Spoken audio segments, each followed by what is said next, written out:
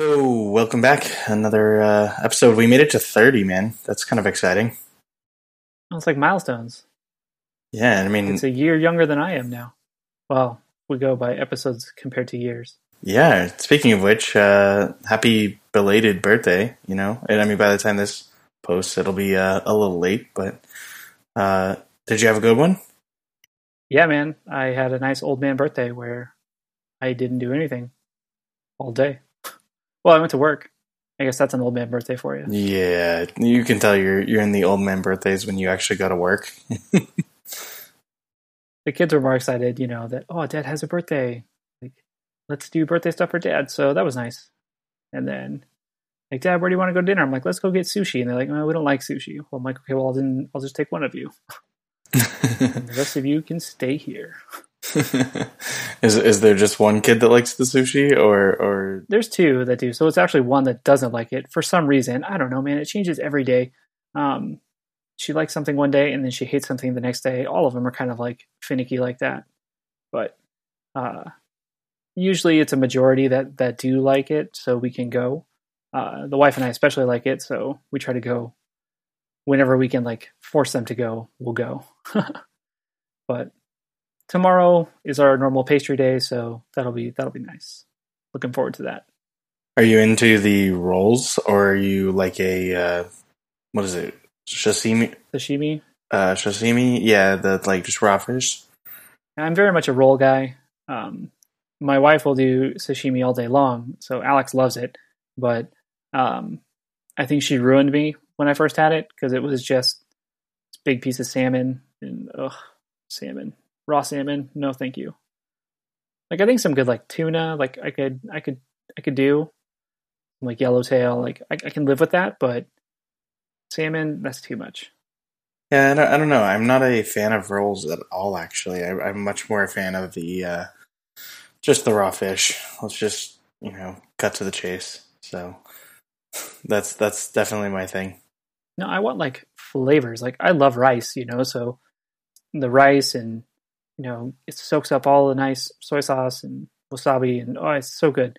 And then you get crab and you get some avocado and you get some of this, you get some of that. Like you can get kind of like adventurous, right? And I feel like sashimi, it's like, okay, here's a piece of fish. It's like, yeah, that piece of fish might be good, but there's only so many directions you can kind of go with that.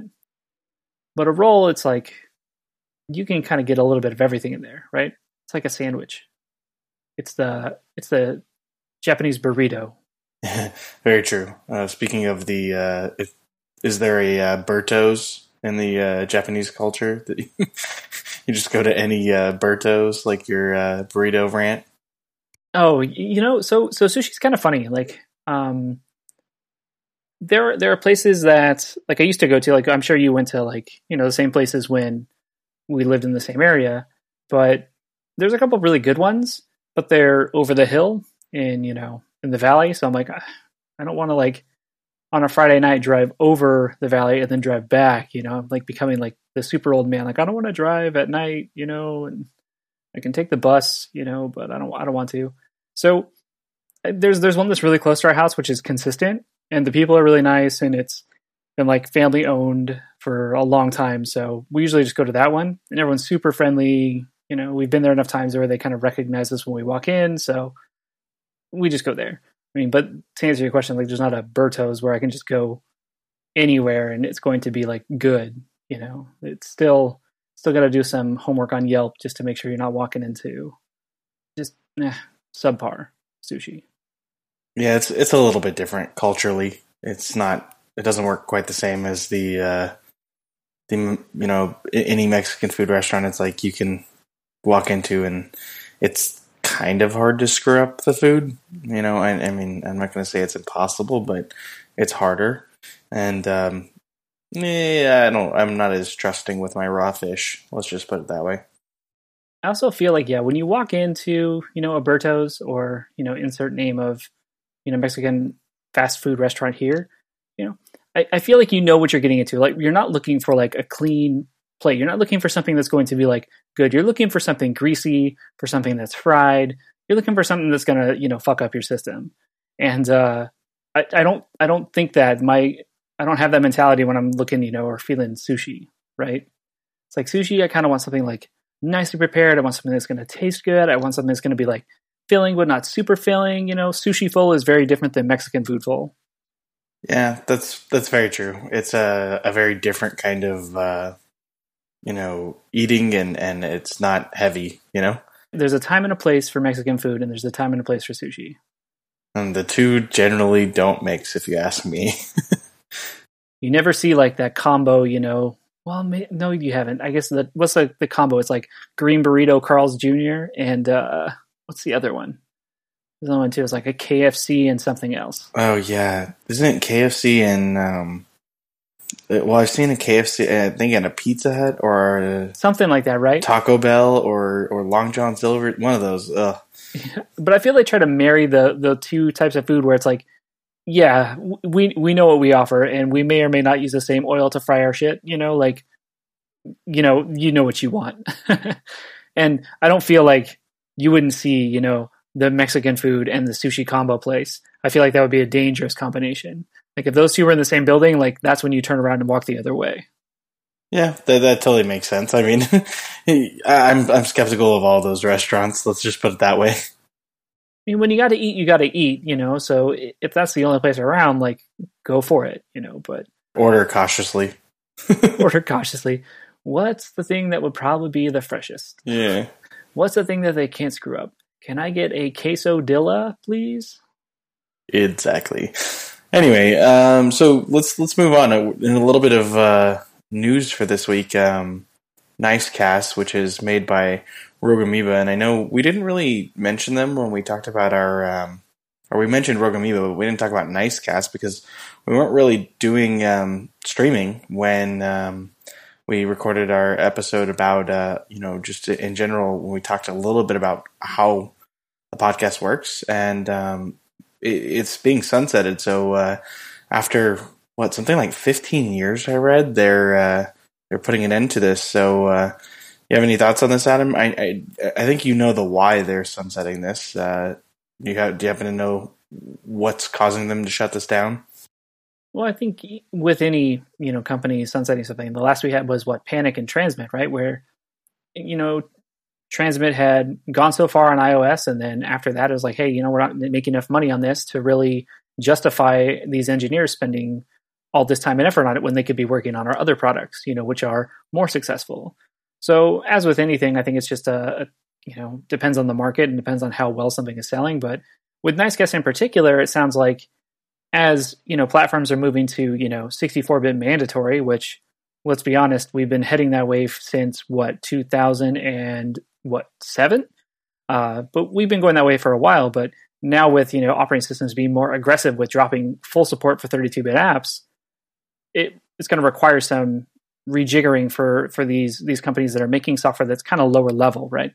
That's doing more on the kernel level, kind of more investment in the kind of hardware specific code and getting down into the nitty gritty. Whereas you have an application that runs on mostly dependent on the operating system frameworks, like cool, whatever. You don't really have to worry too much about making your app compatible because it's not as much of an undertaking as it is when you're writing your own frameworks and your own kernel extensions and things like that. So I can't speak for Rogue Amoeba, but what I can assume is like, hey, Nicecast was a product that's been out for a long time. It was at a really low price point, which is really attractive to a lot of people. But the undertaking in which they'd have to get this application up to snuff and then figure out, marketing for upgrade versions, this and that, like just wasn't worth it for them. With like, hey, you know what? There are other solutions out there.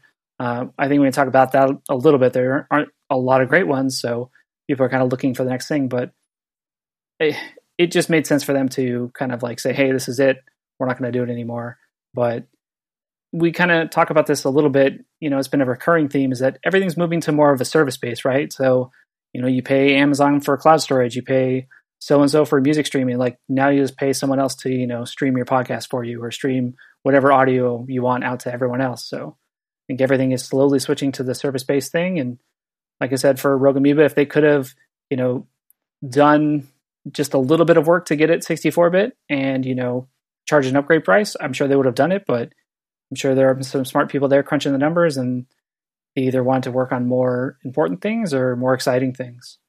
Yeah, I mean, we kind of talked about this offline, Adam, but I know that we talked about that they have current apps that they're shipping that are 64-bit that can do this sort of thing. So it kind of, makes sense for them to consider, sunsetting this while it doesn't, have any issues.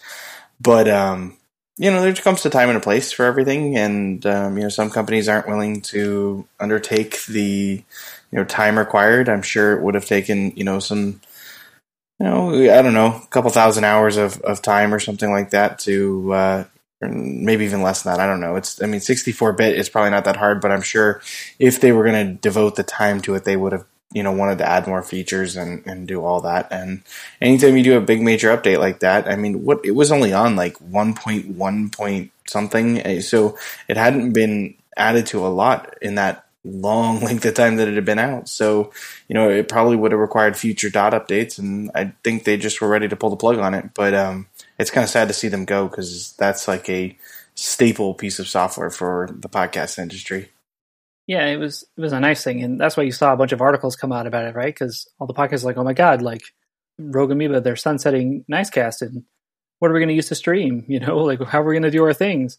So I think, it was loved by a lot of people, and it was built on, an open source, streaming server. So really the only thing that they were packaging was the client front end to write the XML files for the channel or the broadcast config, and then the kernel extension to reroute the audio, and everything else was open source. So it's like, well, when you think about it, they're not doing that much, but the stuff that they're doing just doesn't justify the price point. Because we talked about, they make other software that will let you, create other kernel extensions and loop back to whatever audio you want, and it sells at a much higher price point than Nicecast did, where Nicecast was very, I guess, targeted, right? It served a very specific need.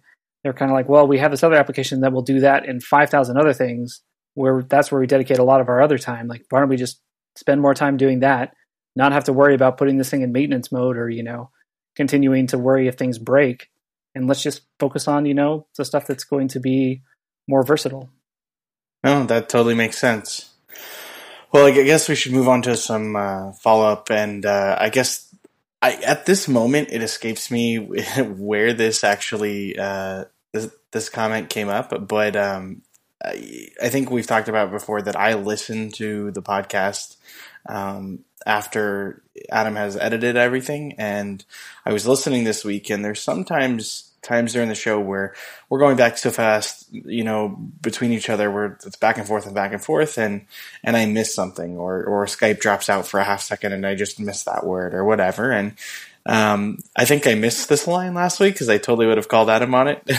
But Adam said he doesn't want to like look under the skirt, I think, of the podcast, I think was the reference. And I was like, whoa, this is like a total like Me Too violation right now. Adam's getting all sexual here. So, Adam, I'm throwing some shade your way. Yeah. So the exact quote was, Lou, I always feel like you want to, like look under the skirt of the podcast because you always wanted to like peek behind the curtain, so to speak. There's another way of saying peek behind the curtain. And yes, my bad, should not have said that, especially in the context of today. And I don't know. I can say that I said it, so there's no going back and saying like I didn't say it, but I said it, and I'm sorry for saying it, and I won't say it again. And I'll say looking under the hood again, but when the hashtag Me Too for cars comes out, like Lightning McQueen's going to be the spokesperson, then I'll have to change, my analogy again. It won't be looking under the hood; it'll be something else. Because I don't know. It's one of the things where I totally appreciate, the movement, and I'm not going to like try to talk myself out of the hole that I've already dug myself into, but I didn't. It was all in fun, but I'm sorry you took it that way, Lou, and I won't say it again. You're totally fine. It was just funny. I definitely had to call you on that. I was like, whoa, up the skirt. Wow, we're definitely getting beyond the we mark it as explicit, so it's definitely R-rated now. Yeah, I know. I was like, is it as bad as like our VR episode, or This is true. We did talk about like VR porn for quite some time. Yeah. So, but fair point. Called me out. There's nothing I can say. Fair enough. Fair enough. So, pronouncing Wacom, or Wacom, or Wacom. I don't know how do I say it, Adam? So I hate that you put this in here. So I almost crossed it out because I looked at it, I'm like, okay, yes, I remember saying last time, like, why don't we just go to the website and look at it? It's like, whatever. So I just put a link to their YouTube channel and go have fun and listen to the 18 different people pronounce it differently because fuck if I know. I don't care. Got it. So did you didn't actually find the way they actually pronounce it? You're just going to throw the link in there? I listened to a video. I watched a video for, about 3 minutes scrubbing through different sections to wait for people to say Wacom, and it was Wacom or Wacom or Vacom. And I was like, okay, well, now I'm just getting different accents because people are, all over the place. It was in Dusseldorf for a while, and then, yeah. So basically, remember the rule we had last time is like, just let someone else say it, first, and then just kind of emulate their saying. That's probably going to be the safest bet. So I'll say Wacom. Okay, fair enough. That's interesting to know. And you said they were in Dusseldorf. So like I don't know how that changes everything. That's got to certainly add some complexity to it, because knowing where they're actually at, or their headquarters around the world are, I'm sure that affects it a little bit. Well, yeah, and they're all over. And I just went to the latest videos because I was like, all right, well, let me look at a product announcement. But their product announcements are all text, no actual like speaking. I was like, all right, well, let's look at, a live event. So then you pull up a live event and it's very curated, and it's, a bunch of engineers collaborating or talking with artists, so then you hear one engineer say it and you're like, okay, well, that's an engineer saying it. So like we're getting closer, right? I haven't heard the CEO say it yet, but like I said, I haven't gone looking that far. And then this engineer says, I'm like, okay, that makes sense. Let's put that in the mental, vocabulary list. And then a couple minutes later, you hear an artist and they say it, and you're like, they said it different. Okay, now I'm a little conflicted. Like, I still take the engineer's weight. Their answer has more weight than this artist, but I don't know. I'm getting conflicting answers again. So after about 2 minutes, I gave up, and I was like, all right, you know what? I'm just going to say, hey, here's the link to YouTube. I'm going to stand by the thing where I say Wacom. And like I said, just emulate whatever people are saying around you, and you'll probably be okay. Fair enough. I think that's probably true. We just got to, this is one of those like really awkward, companies that pronunciation wise, just find a friend. Find a friend. Lou, if I see this in follow-up next week, I'm not going to even think about answering it. I'm going to cross it off. I'm going to delete it. I'm going to do everything I can to make that go away. Follow up on the follow up. That's follow up on the follow up of the follow up. This is like the third time we've tried to like answer this question, and I feel like it's like follow up Inception or something. I feel like that horse, that we're trying to beat, it's long gone. Okay, so moving on a little bit, downloading terms of service. So I just wanted to mention that generally speaking, there's some sort of a PDF or way to email terms of service to you, or under certain occasions it's just a link. It's posted on their websites. But if you really want to be the Adam at the beach with your Kindle reading your terms of service, then you might want to start saving those PDFs. I'll start a book club. We can all go on like Wednesdays for an hour and just read together. You'll be the Oprah Winfrey of the tech world. This week, kids, my terms of service is Dropbox. Like, all right, so we're all going to read Section 3 for next week, right? So then we can all talk about Section 3. And it's going to get juicy up in here. It's going to be the and you get a terms of service, and you get a terms of service. What would Oprah give away for like terms of service companies? And you get a free month of cloud storage, and you get a free month of cloud storage. Oh dear. Oh god. Yeah, it would get interesting.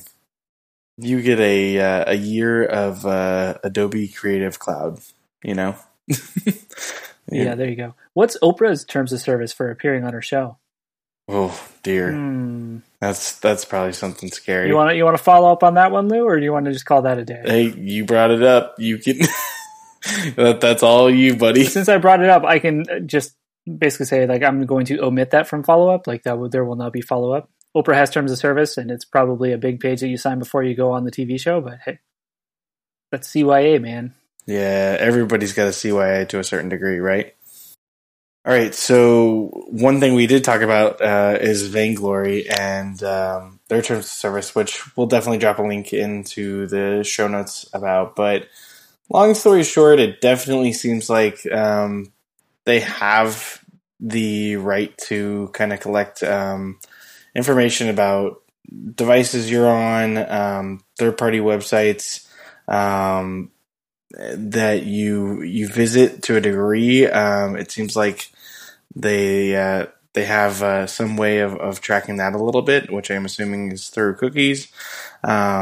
They use social media widgets and other things too. So they definitely have some information on you. But I guess the one thing that I did read, or that Adam, you read before we started recording, I think, was that you do have the right to reach out to them to see what sort of information they have on you. So that's kind of nice. And they do sell it, or they could sell it, I guess, is they reserve the right to if they need to. Yeah, so a lot of what they collect is pretty standard metrics, behavioral sections like how long you use the app, or what tabs you spent on the app, or what games you played, things like that, to kind of help them refine the application in their terms. And then the collection of personal information, which was like your name, your email, and any other information you give them, and basically saying like, hey, if we get bought or sold, or we buy other companies, or we sell information to make the platform better, like that's our right. That's you gave the information to us and we can do whatever we want with it. But if you want it back, or if you want it all deleted, we'll definitely do that. So it's pretty standard boilerplate for, I guess, just anything that maintains a customer database. Yeah, that's true. It's to a certain degree, you're always collecting something. I mean, even if it's just kind of in passing, you're kind of collecting that information, and whether you choose to store it over time or selectively delete it over time, that's a different story. But I think most companies kind of have this baseline of collecting some basic stuff. Cool. So this week we're going to talk a little bit about consumption of information. So we kind of broke this episode up into different types of mediums or content. And I thought we would open up and just talk a little bit about text and articles. And obviously there's just an insane amount of content that is being created in articles today. And there's a blog and a news site for everything under the sun. So Adam, you want to talk a little bit about how you kind of manage this area of content? Yeah, so when we talked about doing this episode, it was kind of, like, hey, how do we consume information? And in this day and age, we talk about, like you said, just the sheer amount of stuff that's out there and all the new stuff that you're following. Like, how do you kind of manage all of that? And I think that was kind of the theme that I wanted to go for when we talked about this. So I guess for me, what it breaks down to is kind of different workflows. So I have kind of two separate workflows in which I consume like web, articles and, any like pseudo live type things. So I guess what I use for news and kind of current events mostly is Twitter. So I follow a lot of kind of noisy channels in Twitter. I don't follow too many, but I'll follow things like, the Associated Press, and I'll follow a lot of tech, journalists and tech companies, right? Like TechCrunches, Verges, Ars Technica, those types of things. So those are pretty noisy. So there's a lot of things that kind of come out of that. So my Twitter feed, I used to be kind of a completionist and say like, hey, I always want to, read everything that's in my Twitter feed. But now it's like, all right, I'll scroll through, the last 10 minutes or the last, 30 minutes of things. And if there's something that's breaking, I'll usually hop on Twitter because there's a lot of people talking about it. But I kind of use that for more like in the moment. So like right now. So from there, like if there's anything interesting that I see, because every once in a while, I'll follow a blog that'll have an article that's a little too long to read, that I can't, let's say, read in the moment right there. So at that point, if it's an article, I'll save it to Instapaper, which is a great app, an app that I've used for years now, but kind of the standard like read it later type service. So I'll save it to Instapaper, or if it's a cool product or something, that is going to help me in a to-do or something like that, I'll send it to Things. But that's kind of my consumption, or trying to drink from the fire hose of Twitter is kind of what I do there. I do use Apple News occasionally. Like I'll check it, once or twice during the day, like in the morning to see if there's anything like truly breaking. Um, I don't have notifications turned on for like anything. So for me, it's very much whenever I check, I pull information. I don't like information getting pushed to me. So, and as far as like Twitter lists, like I don't really use those. I used to use like lists and say like, hey, split out my tech, stuff versus my news stuff versus my life stuff versus my humor stuff. But now I just kind of like have it all in one place and just kind of pick and choose what I want from there. Interesting. So how often do you end up checking Twitter? Is it a morning and night kind of thing, or is that like just casually open it throughout the day, scroll to the top and see what I find? Yeah, it's more of a casual. So I'd say probably 3 to 5 times a day. I'm not a heavy Twitter user, and like I said, it's more. It really depends on the circumstances. I'd say on average 3 to 5 times. Once definitely in the morning, maybe once or twice in the middle of the day, and then once on the way home, and that's pretty much it. And that'll usually get me caught up to speed with like anything that's happening, or and like I said, if there's anything breaking, usually I'll see that either the next day, or if I see that happening in the moment on Twitter or someone tells me about it, then I'll kind of hop on and go further. But probably 3 to 5, I'd say. Okay. And are you a Twitter completionist in the sense that you read every tweet, or are you like I'm just going to go to the top, I'll scroll backwards and see what I find, and at some point I'm just going to give up and exit Twitter? Yeah, I already answered that, but yeah, so I was a completionist at one point, and it got to the point where like my followers or the people I was following had to be so curated, because in the need of like wanting to be a completionist, like you really couldn't follow anything that was noisy. So right, if I followed even just one, like Verge, like if I followed the Verge, like say goodbye to, trying to be a completionist, because there's so many freaking, things that get posted to Twitter from them. And like, I'm not a big fan of like retweeting the same thing, or when people tweet something and then 8 hours they tweet the same thing, the same story. Like, I understand that because, people like me are drinking from a fire hose and they may miss things, but I hate seeing the same article twice from the same company. So I just follow a lot of noisy channels now, and, I'll live with that, but there's no way I could even be close to a completionist anymore.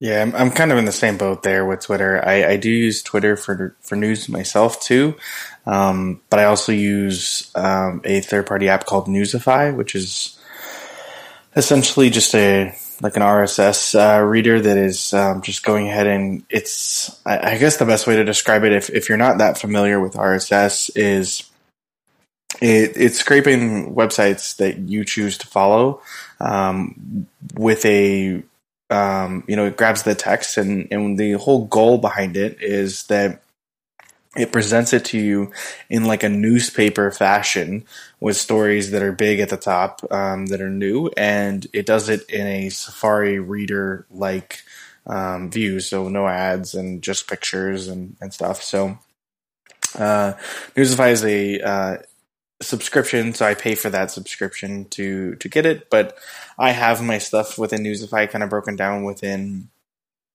what are essentially like links or lists for Twitter, sorry. And so, it's broken down into tech and then into like general news and other categories like cooking and so on and so forth. And the way I kind of break those down is just like a newspaper where we organize. I have business and top news and tech and so on and so forth. There's sports as well. So that's the way I break it up. It's kind of a very like New York Times version of, articles on my phone. Interesting. So I hadn't talked about RSS yet, and I don't know if you want to get into RSS. And the way I use kind of Twitter and RSS are totally different. So you kind of glazed over that. So you do check Twitter, you use Twitter for most of your news, but you're not pulling those same RSS feeds into Newsify, right? Like you're not following the same people in Twitter that you have their RSS in Newsify, correct?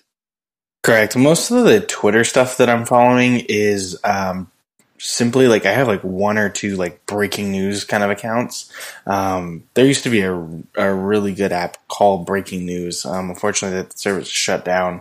And that app and their Twitter account was like really solid. I loved their Twitter account, just because if you really wanted to like look at something, you would know exactly what's going on way ahead of, you know, something like Newsify, where the stuff is delayed. You know, I mean, if there's a major event happening, I'm not really looking for it there.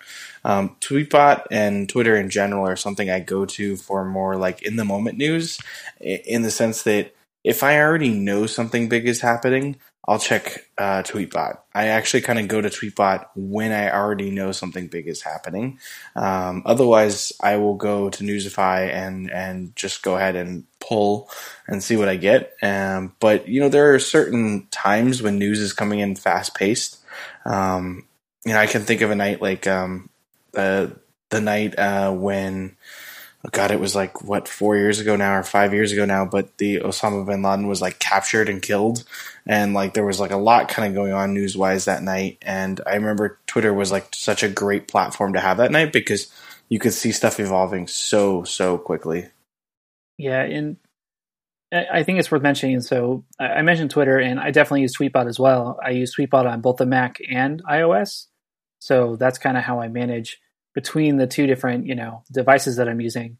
But yeah, I think Twitter, especially, or Tweetbot, just that whole platform, right? Being able to follow something just in real time, and doesn't even have to be something, you know, in your followers, right? Like every once in a while, if I know something's breaking, you know, I'll just follow the hashtag, or, you know, go to or search for, you know, stuff that's relevant to that, and you get just a mix of everything. And I guess Twitter is kind of nice for surfacing just a lot of different, you know, commentary about things. Where, I don't know, it's the same with like cable news, right? Like you can always tune into whatever you want to, but I kind of like Twitter because it is very raw in the moment, right? Like you only get a certain amount of text, and usually it includes a link to something, but a lot of times like Associated Press is kind of where I get a lot of my breaking stuff. So it'll be like, hey, you know, this is happening. Most recently, right, with the Parkland shootings, you know, I was following that on Twitter. Like I hit that just kind of when I check Twitter, like in the afternoon, and then you start following, you know, checking, looking at different sources, you know, once you kind of realize that's what's happening. So that was really kind of the breaking and following for me. When that's the most recent example, right? What was that event? So it's great for that, you know. Like I think a lot of people have kind of moved over to having Twitter be their main source of like breaking news, because you can, like I said, almost choose what you want to hear about, and that's a good and bad thing, right? Like you can surround yourself with a bunch of varied ideas or varied, you know, beliefs, or you can, you know, find that one, you know, dark section of the internet that you really want to go to and just, you know, get only that viewpoint. So I don't want to get too much into that because I think that'll take us down a rabbit hole we don't really want to go down. But it sounds like, yeah, Twitter for breaking news. And then tell me more about Newsify. So you mentioned it's like a newspaper. So that's all powered by RSS, right? Yeah, so that's all powered by RSS. And so you can, you know, of course, just drop in your own RSS stuff, or they kind of have, you know, categories of big name sites automatically that you can just, you know, find within the app. Is it kind of like Flipboard? Do you remember Flipboard? Yeah, it's similar to Flipboard. There's what, tons and tons of these, you know, type of apps that just are RSS readers, but it's a little less tiled in that way that it looks very much more like a newspaper would be, if you ask me. It looks like something like if you just snapshotted the front page, or like a PDF scan of the New York Times or something. And so I'll drop a link to their website in, but it is something that to get the scraped content, you do have to pay for it, but it is something that I like a lot, and it's something that I really, my routine with Newsify is very much like a open it in the morning, open it in the evening, spend 5 or 10 minutes just kind of perusing and reading the stories that I want to read. And, you know, if it doesn't excite me, then I'm not going to read it. But it's a very much a check-in in the morning and a check-in in the evening. Tweetbot and Twitter is the more like in the moment. I know something big's happening, but it's my, morning download of that information. So I'm looking at their kind of like app, you know, web page, their app product page, and I can see it, like you said, like a newspaper. So they do kind of like try to make it pretty with articles and pictures and kind of surface to what you want to see. So you use RSS very different than I do. So that's interesting to see. But I'm curious, because before we get into my RSS, do you do any form of like read it later in your like Twitter or in your Newsify, workflows? Do you have like a separate service for, hey, I want to save this for later, or you just use it in the app? Like you'll save a Newsify, or you'll save or favorite a tweet or something like that. Not really. I do use Safari reading lists, but that is a very like trivial version of that, right? It's that list at any time is not more than like 5 articles long, and a lot of times it'll sit there with 5 articles in it for 2 weeks, and then I'll be like, oh, hey, I need to read these, and I'll read them and delete them. So it's not something that I would say I use on a daily basis at all. Okay. So I mentioned you use RSS very, very differently than I do. So my RSS is, I think I only limit it to maybe at the most 15 different RSS feeds. That's it. So my RSS is kind of like sacred to me, where that's stuff that I know I want to see all of. I don't want to like browse through it. Like I'll probably want to see every article and at least skim it, or at least, peruse through it. And that's something I only check once a week. So my RSS feeds, I'll follow, blogs or people that, I know personally, or people that I know will, write insightful kind of like long form blog posts. And that's kind of where I go through once a week and just peruse through that. So my RSS is very, very limited. And I'd say where I spend most of my time actually consuming media is RSS is still just a conduit for me, and so is Twitter, right? This is all just kind of funneling down into Instapaper for me. So I use Twitter, and if I see something that I like, I'm like, oh, I'll send that, to Instapaper if it's more of a longer form type of reading. Same with RSS. Like if I'm going through RSS, I try to read everything there. And so I carve out a bunch of time to do it. But if there's something that, let's say, is really, really long, or it's a really article that I'm really interested in, and I actually want to spend like more time to look at it, rather than like starring it in my RSS reader, which I'll mention right now, I use Reeder, Reeder, for Mac and iOS. And I know I've mentioned that, I think, in our, holiday extravaganza list, right? But that's the RSS client that I use, which is very simple. It's just, it has a folder structure, right, where I kind of sort into, tech and, general, this and that, but there's no pretty format. It's just like, it's almost like email. It's like if you open up mail and you have all these emails now with RSS. And there was a point in time where I was using actual like macOS Mail for RSS articles, but that time has long since passed, since, these apps came out and had a little more integration with Read It Later service. But anyway, so most of the stuff that I look at in RSS will go to Instapaper, and that is kind of where I do all of my long form reading.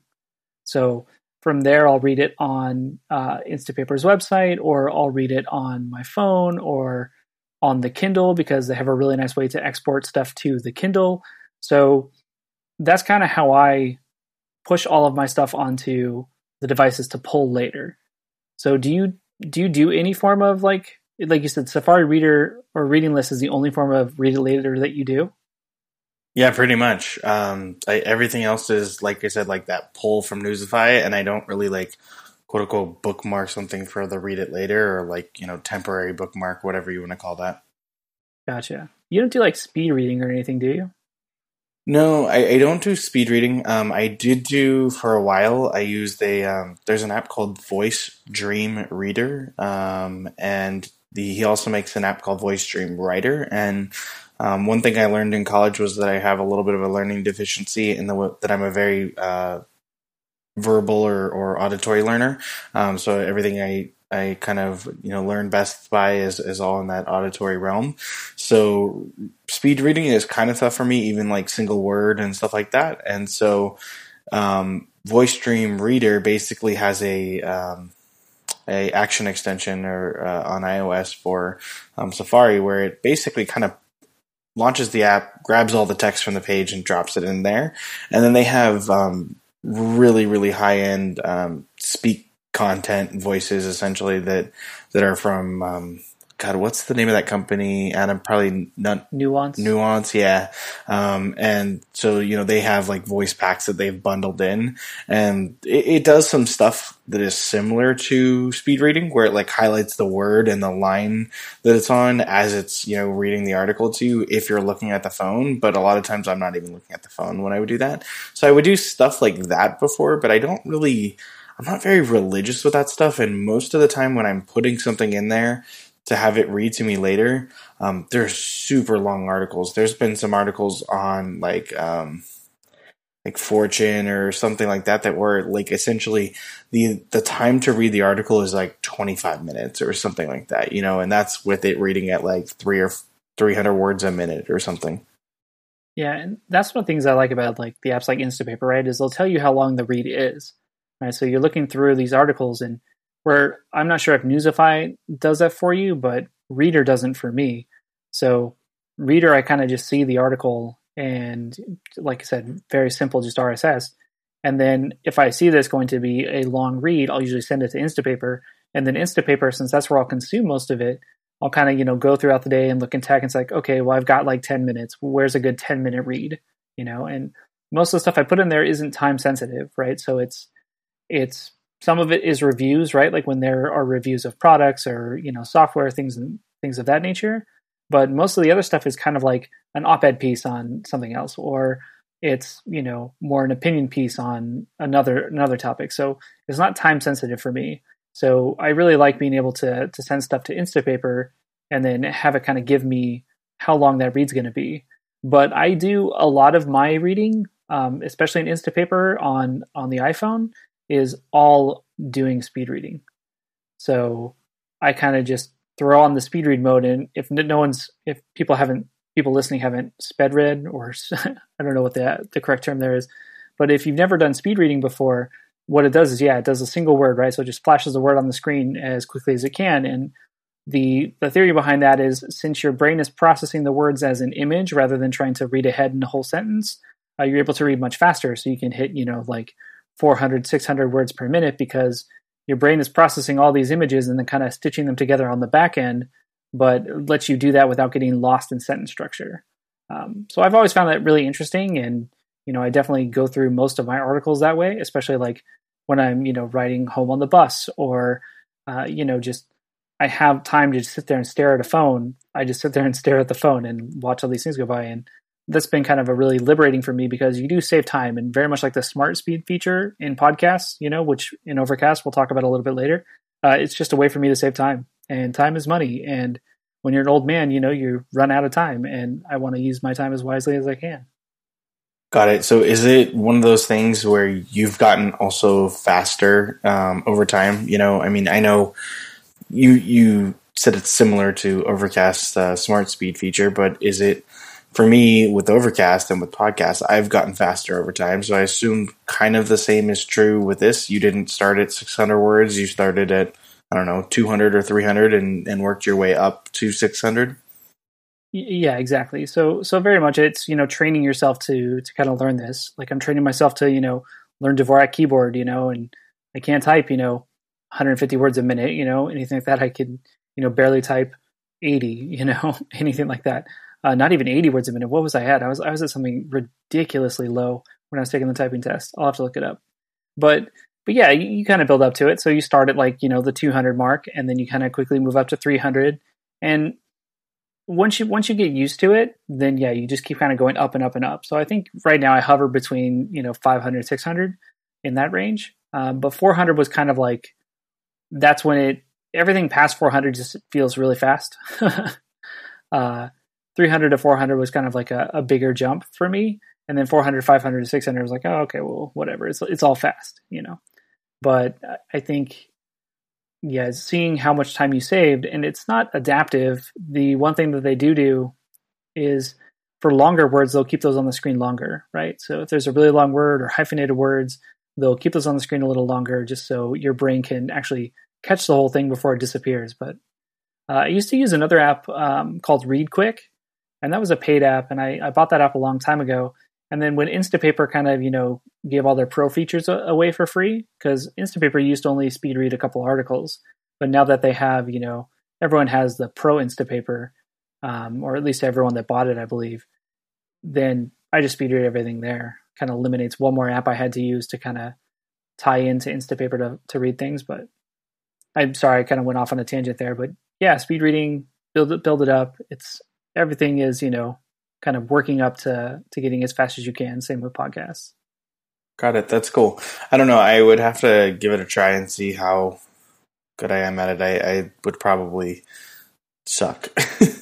I'm not exactly a great reader. I most of the reading I do, and once I learned that this is how I learn, it was monumental for me, because I really struggled a lot in college and kind of late in high school. As reading got heavy, I definitely wasn't as strong with grades, and so I had to adapt, and that's when I kind of learned that, well, this is interesting. And they put you through like all these really weird tests if you've ever done one of these learning disability tests. But basically, it's all this like memorization. Like, do you memorize visually or auditory, or what do you do?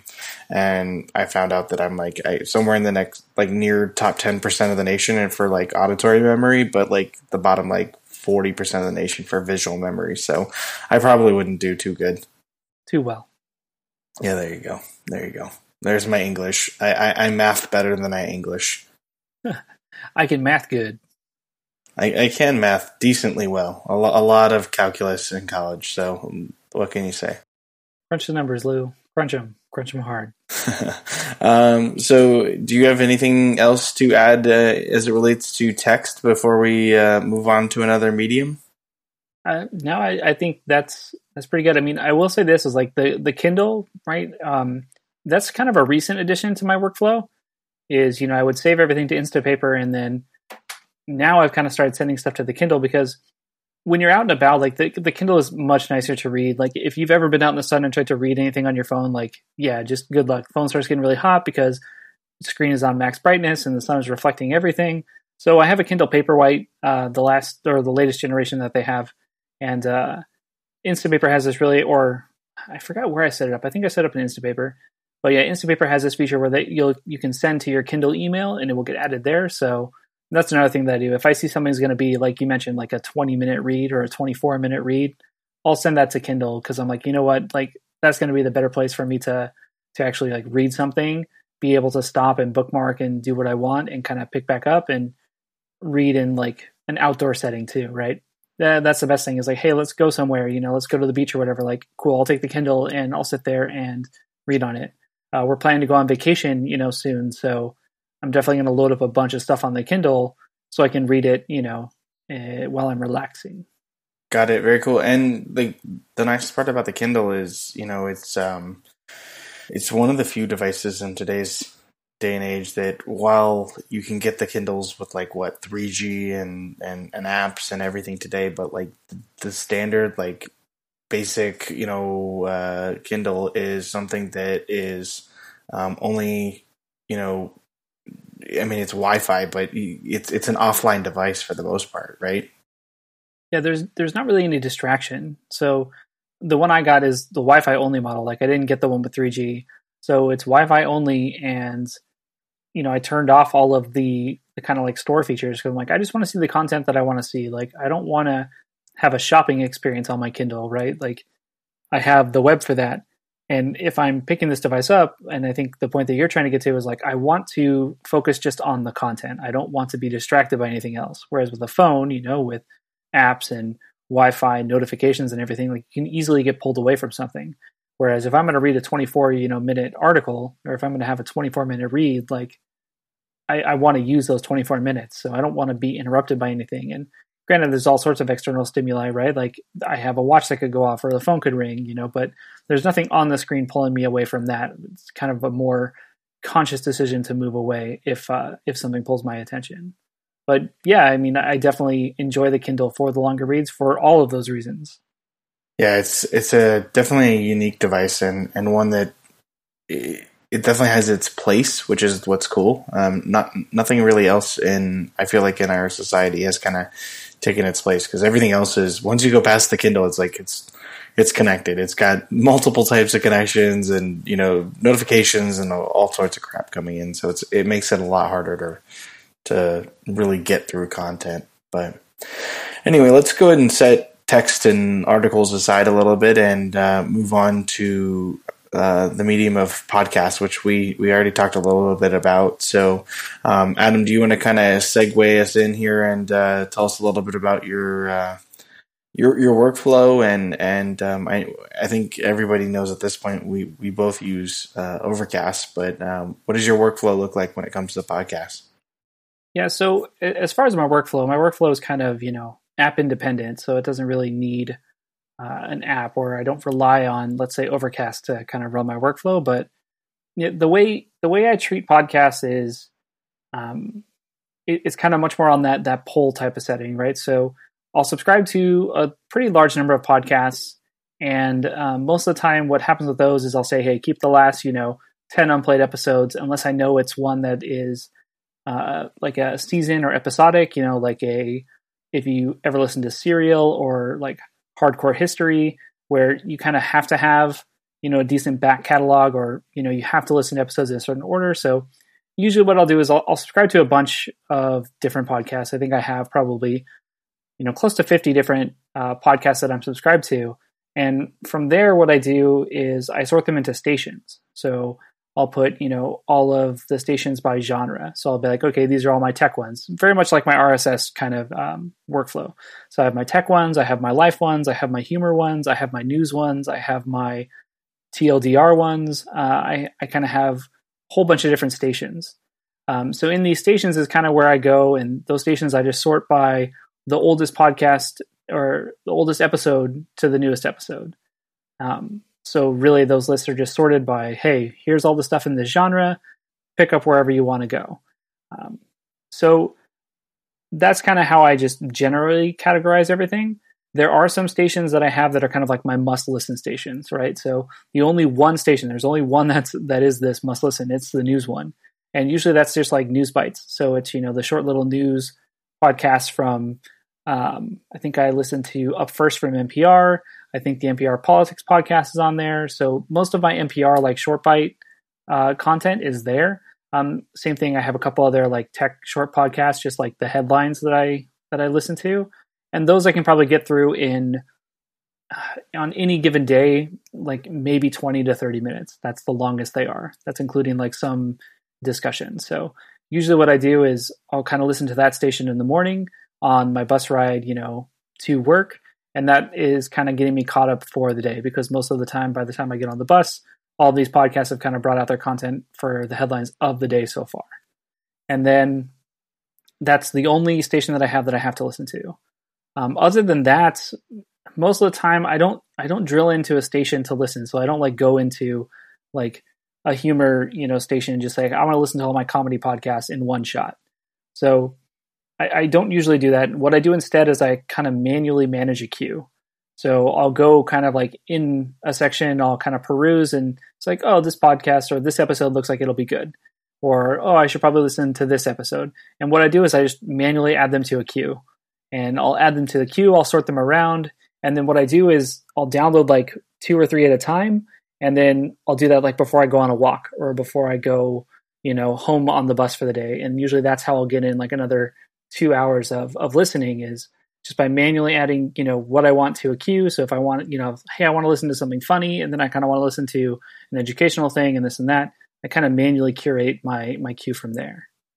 Got it. Well, we certainly are very different podcast wise, which I think you and I both knew this already a little bit to a degree, but I am definitely the try to drink from the fire hose of podcasts when it comes to listening. I was counting up while you were talking here the number of podcasts that I'm subscribed to right now, and it's 48. And on average, most of these podcasts are releasing once a week, and they vary from anywhere between like 5 minutes to something like probably like 2-3 hours, and so there's definitely probably an average of about, I don't know, maybe 45 minutes to an hour per episode. And so there's a lot of content coming in. So I listen to a lot of podcasts per week, and the main way I break it down, although it's changing a little bit, and I'm kind of changing to a method that is more similar to you because I just can't sustain the amount of listening and add new podcasts in as well. But how it has worked and up to now is basically I have a must listen and then I have if you get time for it playlist, and then if I have a too long don't read, and then I have a the rest of everything essentially, and everything drops into a one of those playlists. And the must listen is the sort of the more critical one, and I always work top to bottom to clear my playlist. So anytime if I've cleared playlist 1 and 2, and I'm down in 3, but something comes into 1, I go back to 1 and listen to that episode first. And that's kind of the way I choose to attack the podcast, because I definitely want to get through certain episodes right away, and other episodes I hold off on. But I do use Overcast, and I do use SmartSpeed. Personally, I listen now somewhere between probably about 1.7 and 1.8 most of the time. If I happen to be in a car and I have like undivided attention and no one is in the car with me that's going to hate me, I'll probably go above 2, but that's about it. Yeah, so I also use SmartSpeed, and I hover around 2.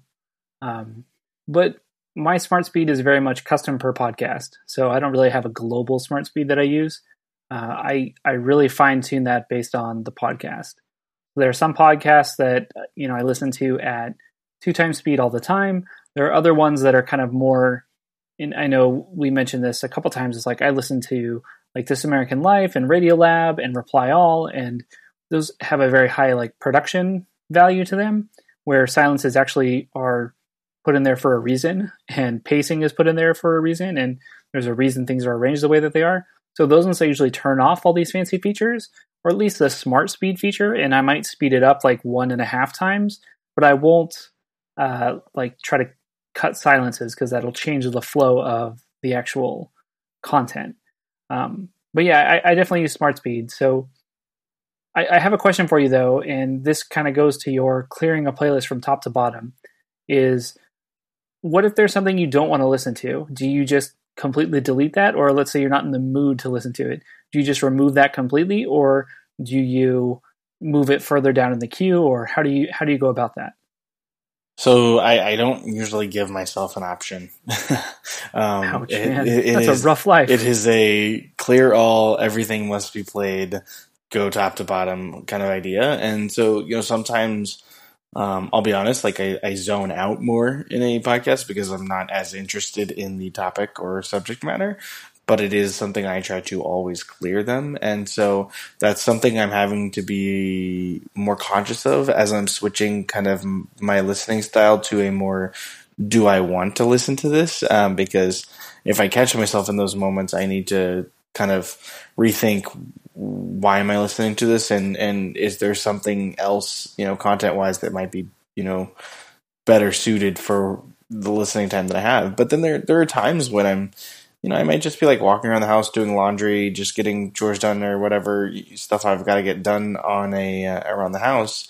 And sometimes that sort of second track running in my head that is, my mind is ahead of the podcast in some ways there, where I'm thinking about what I need to do, and that's just background, listening is a good thing. So there are ups and downs for that argument for sure.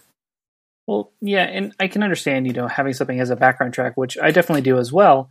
But the next question is, a kind of follow-up question is, do you have limits on your podcast? Like, do you say only, 10 unplayed episodes, only 5 unplayed episodes, or you just say like, no, give me everything and I will get through everything? Are you like the Twitter completionist for podcasts?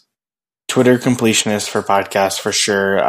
There is one unplayed episode is allowed at a time, which usually I can get through everything that fast. So it is a race. Like, it's definitely like almost every waking hour is listening to some podcast. Like I get in the car, I'm listening to a podcast. I'm walking into work, I'm listening to a podcast. Walking out of work, I'm listening to a podcast. Going to sleep at night, I'm listening to a podcast. In the shower in the morning, I'm listening to a podcast. It's playing on the speaker in the bathroom. There's always a speaker or a set of headphones, something playing. Doesn't even sound fun anymore. It doesn't sound fun, but in a lot of ways, like it is something I have. It's so funny to me because I hated the medium of podcasts. Like I used to hate, because to me, podcasts used to sound like talk radio, and talk radio was so boring to me. But I think, in a lot of ways, I was just in the wrong medium. And as I got more and more and more into the right medium that was, something I like, which is, in general, most of my podcasts, a good portion of them, probably half of the 48 are tech related to varying degrees, some news and some, down in the weeds of coding or something like that. But once I found that, that really started to open that door for me to really like podcasts. Yeah, podcasts definitely saved my life because I used to commute when I lived in San Diego. I used to commute. What was it?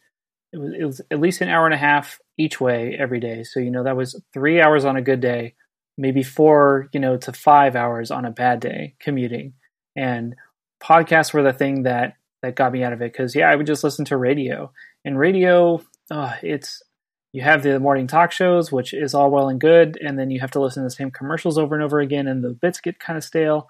But podcast was kind of a thing where it's like, hey, you know what? Today I can listen to whatever, and then tomorrow I can listen to this. And if there's a really long episode of whatever I want, I can, jump to wherever I want to go. So kind of being the master of, almost the satellite radio of basically talk shows, it was very liberating for me. So I can feel you there, but I don't know, man. I feel like you're too dedicated to this, and like there's always the saying, like, you have to let go a little bit. And I can say I don't know if I ever got to the point where I was forcing myself to be a completionist. I don't think I ever got that way with podcasts. Maybe when I was, following a small number of them, yeah, great. But never got to the point where I had so many, I was like, I have to finish these. I just was okay with like, okay, well, cool. I'm only going to listen to the most recent ones. And then if they mention something that's a really good episode that I should listen to, sure, I'll add that to my queue, right? Which is kind of one of the glories of having like a manual queue, is like someone mentions something like, even like, oh, you should probably listen to this podcast. I just throw it in a queue. Is like, there's no obligation to subscribe to this podcast, to listen to every episode. It's like, I just pop in, an episode here and there. But I think having that noise everywhere, like, is there ever any downtime for you? Like, in terms of, I know podcasts, like we're kind of sticking in this place for a little bit because this is, like you said, where you spend a lot of your time. But is there ever any like downtime for podcasts where you just don't listen to podcasts? Because I know you mentioned like, hey, it's, you're in the shower, you're here, you're there. Is most of that time taken up by podcasts, nothing else? Is there ever any like just dead air or like dead noise? It's rare. I mean, there is definitely times it happens, and it's funny because if I don't hear something playing, I naturally, after, when I realize it consciously, I'm like, oh crap, I'm not listening to something. I probably should be blowing through something right now. That way I'm completing something. So, there are times, but it's definitely rare, and it's probably not like, even on a long day, there's probably, I'm at home the entire day and I could be listening the entire day. There's probably not more than a half hour or an hour of time that's not playing some podcast. Oof. Crazy, man. You are a dedicated individual. Yeah, I know. It's definitely something that's got to evolve because there's just too much good content, and there's a lot of stuff that I know that I listen to that I could probably easily save, at the current rate that I listen to podcasts, like, I would hazard a guess there's probably 40 hours of listening a week at least. And with 40 hours of listening a week of podcasts, I probably am listening to at least, 10 to 20 hours of content that is just kind of stuff that wouldn't be the end of the world if I didn't listen to. There's probably 10 to 20 hours I really did enjoy, and 10 to 20 that's like, yeah. it could be better, and I could have chosen something probably that I would have preferred more. Okay. So anyway, do you have anything else to add to your podcast consumption? No, I think mine is pretty straightforward. Like I don't know. It goes to the same thing where it's like I'm very much more of a pull type of thing. Like I don't feel like there's a push. Like I guess that's a question. Is I don't have any notifications turned on for like new episodes, anything like that. So I'm not notified if, hey, there's a new episode. Like even for our podcast, which I have subscribed, I don't get notified that there's a new episode. Granted, I know when the episode's going to come out, but I don't have notifications turned on for any of that. Do you have notifications turned on? Yeah, I do for like 3 or 4 podcasts. Honestly, it's the ones that are in the must listen category, and that's just to remind me of that. Nothing really else. It's just say, hey, this is out. Go ahead and jump on it and start listening. So yeah, I get maybe 3 or 4 notifications a week. That's like you need to actually listen to this. Okay. I try to keep those notifications on lockdown. What can I say? Yeah, man.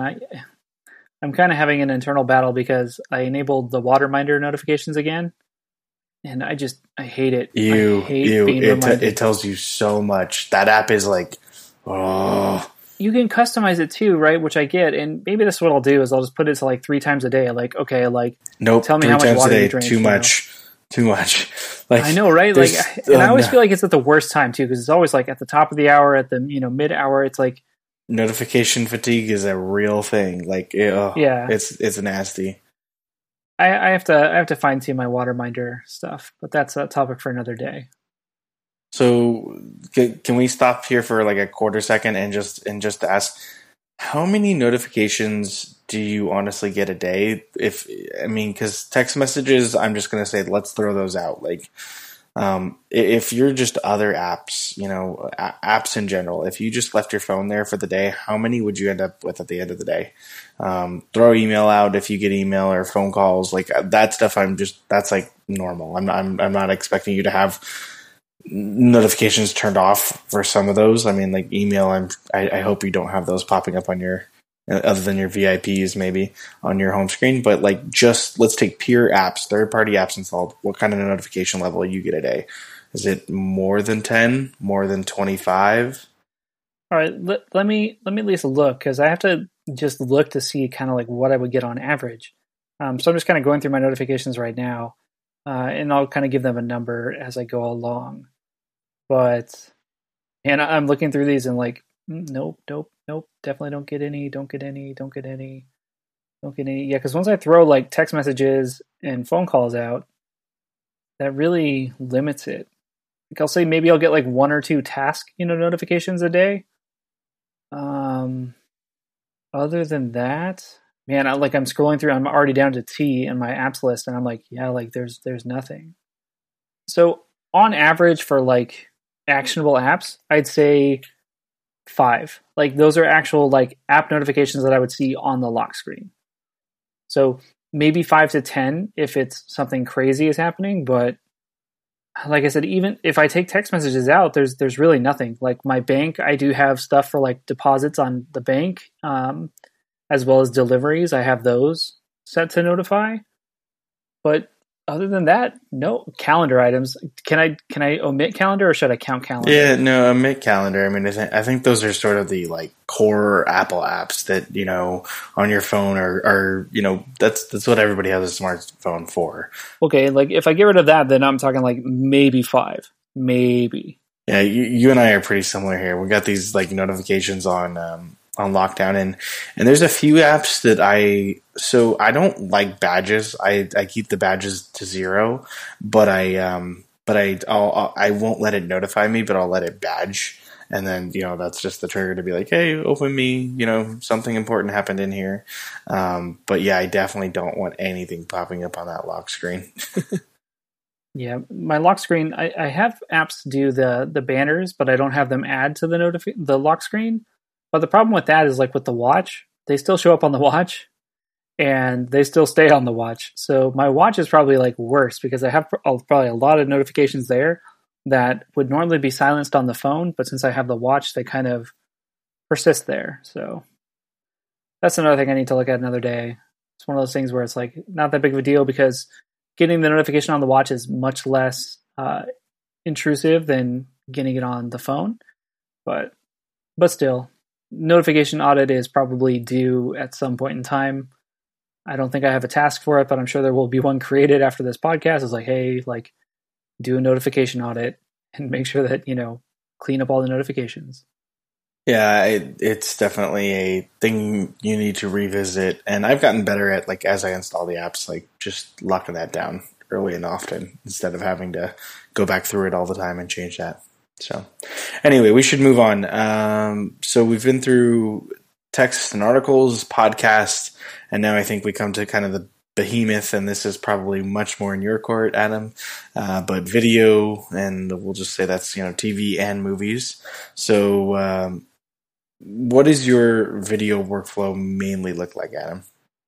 I love how you say this is the behemoth, but I'm actually a pretty light TV watcher in terms of, especially following like episodes of TV shows and things like that. But as far as my workflow goes, I have a couple of subscriptions. So we have HBO Now that we subscribe to.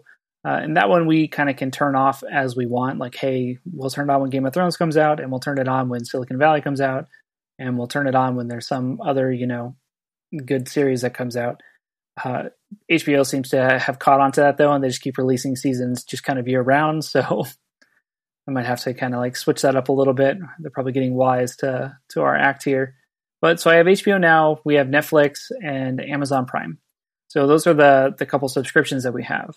So from there, most of what I do is I will add what I want to watch to the TV app. And the add to up next feature, I'll just use that. So I'll either use Siri or I'll go to just the search and I'll search for whatever it is and I'll add it to up next.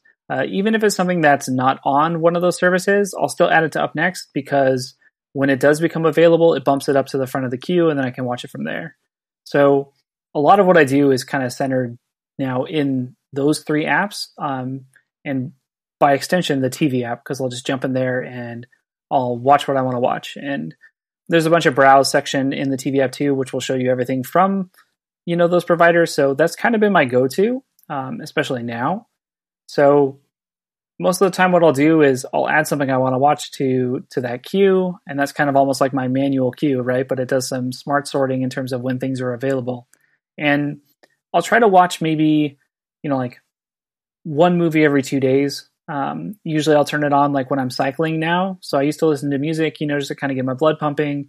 And now what I'll do, since I've kind of moved to like having a cycle workout and a weight training workout in the same kind of session, is I'll spend, the 30 to 45 minutes on the cycle watching a movie, and then I'll do my weight training with music, and then I'll finish watching that movie either that night while I'm in bed or something else. So I'll kind of cut it up as I'm, working out. But if there's any like TV shows that I'm watching or I want to watch, like rewatch, same thing. I'll do it when I'm working out and I'll do it from the phone. So most of my consumption is from the iPhone and from the iPad. We do have an Apple TV, which also kind of ties in with the TV app, and I'll also watch stuff on there. But with the kids, once they go to bed, it's harder to go out there and watch something. I will say that the Apple TV paired with Bluetooth headphones, I do have a pair of BEO plays out there, the H6s, I believe. No, H7s, because they're the wireless ones.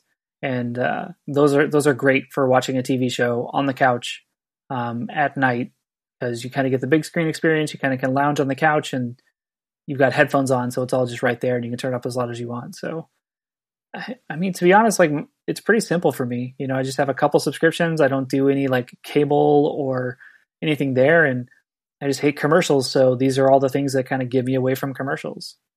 Interesting. So you use the Up Next feature a lot, and you mentioned something about that if you add stuff to Up Next and it's not available then, do you mean like a new season is coming out or something like that? Then it'll put it in your queue when it is available?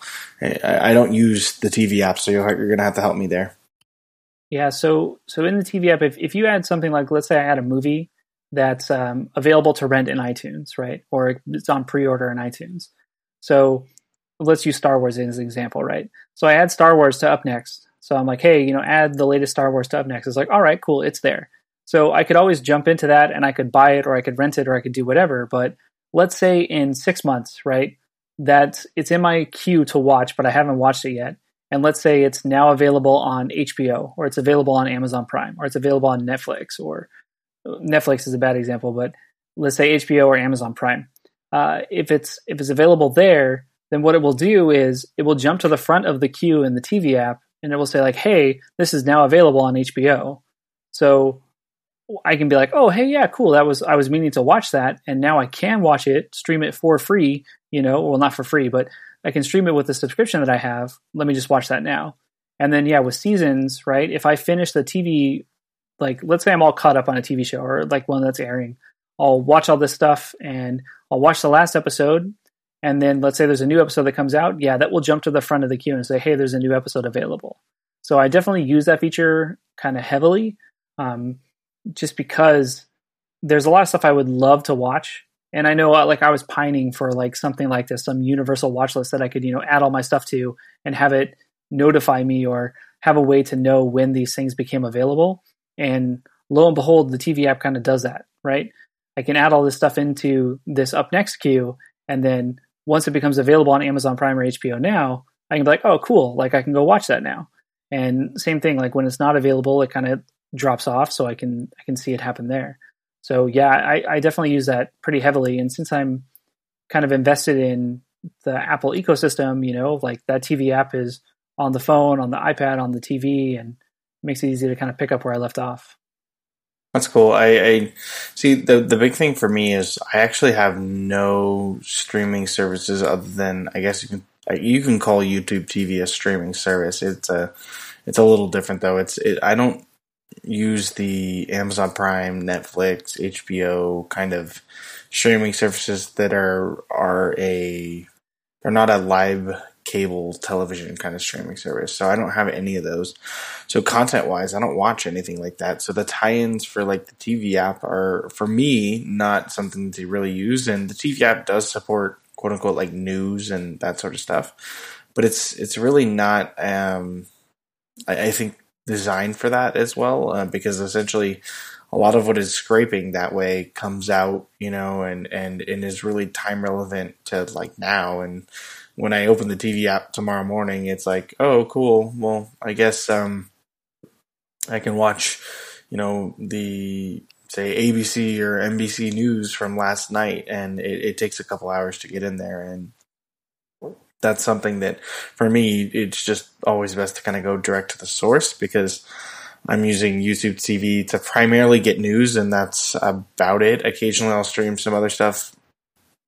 I watch the Olympics. I watched the Super Bowl. Football season was around.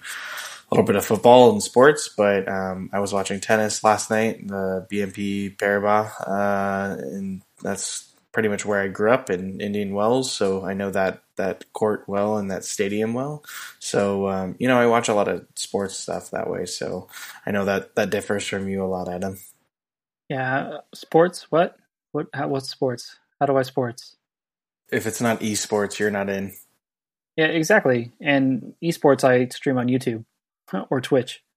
So I guess it's the other thing, right? So all of my live stuff, which is very, very limited, like I didn't watch a lot of the Olympics. I would, have it on like on the side in a web browser at sometimes, but I wasn't tuning in. I was mainly catching it, on other screens, like someone else would be playing it, or the restaurant we'd go to would have the Olympics on.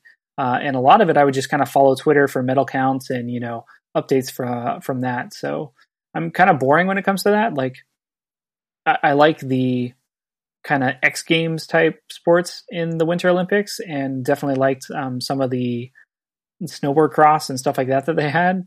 But like, yeah, you put curling on, like curling, everyone loves curling, but I watch it and I'm just kind of like, all right, like I get it. I kind of get it, but it's not for me. But most of the news, I don't watch the news at all. I don't watch any form of like video news.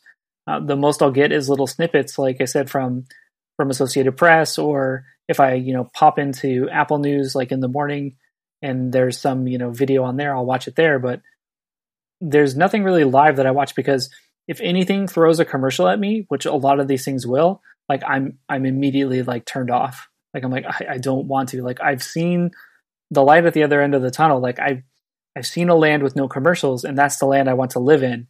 And as soon as you throw a commercial in my face, I'm like, nope, I don't want it. I don't care how targeted it is. As if it's not a Geico commercial, I'm out. I love it. If it's not a Geico commercial, I'm out. So yeah, I pretty much do the YouTube TV, and when I do watch news, it's all DVR'd, so I don't watch anything live, and so I can fast forward if I want to. But I'll be honest, most of the time, the content I'm watching, there is no commercial in it, in the sense that I start the DVR content and I'm really only watching like the first 5 or 6 stories. So whenever that first commercial break happens, I bounce. I'm done. I got what I needed, and I know what's going on in the world, and I feel like I am a reasonable citizen that can speak to whatever major issues are going on. And I don't really care about, the other nitty gritty stories that are making, the 20, 30, 40 minutes into the news segment tonight. So that's just kind of my routine. But I think, live and subscription stuff is one area that, we've kind of, where we consume our content. But I know you and I both have local content also that we have to consume as well, or that we have the option of consuming. So I don't know if you're okay with moving past the subscription stuff and the live stuff, which I think, you kind of tied up pretty well. Yep. Do you want to talk about the local content stuff? Sure, yeah. At least for me, I kind of, in some ways, copycatted you, I think, on this. A couple of years ago, I thought up the idea of, kind of having a headless Mac Mini.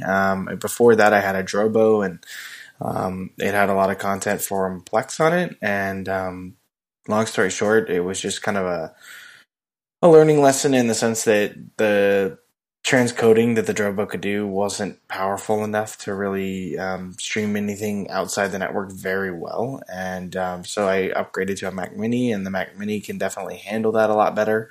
But I have a dangled hard drive off it with, a bunch of local video and TV and, even some music.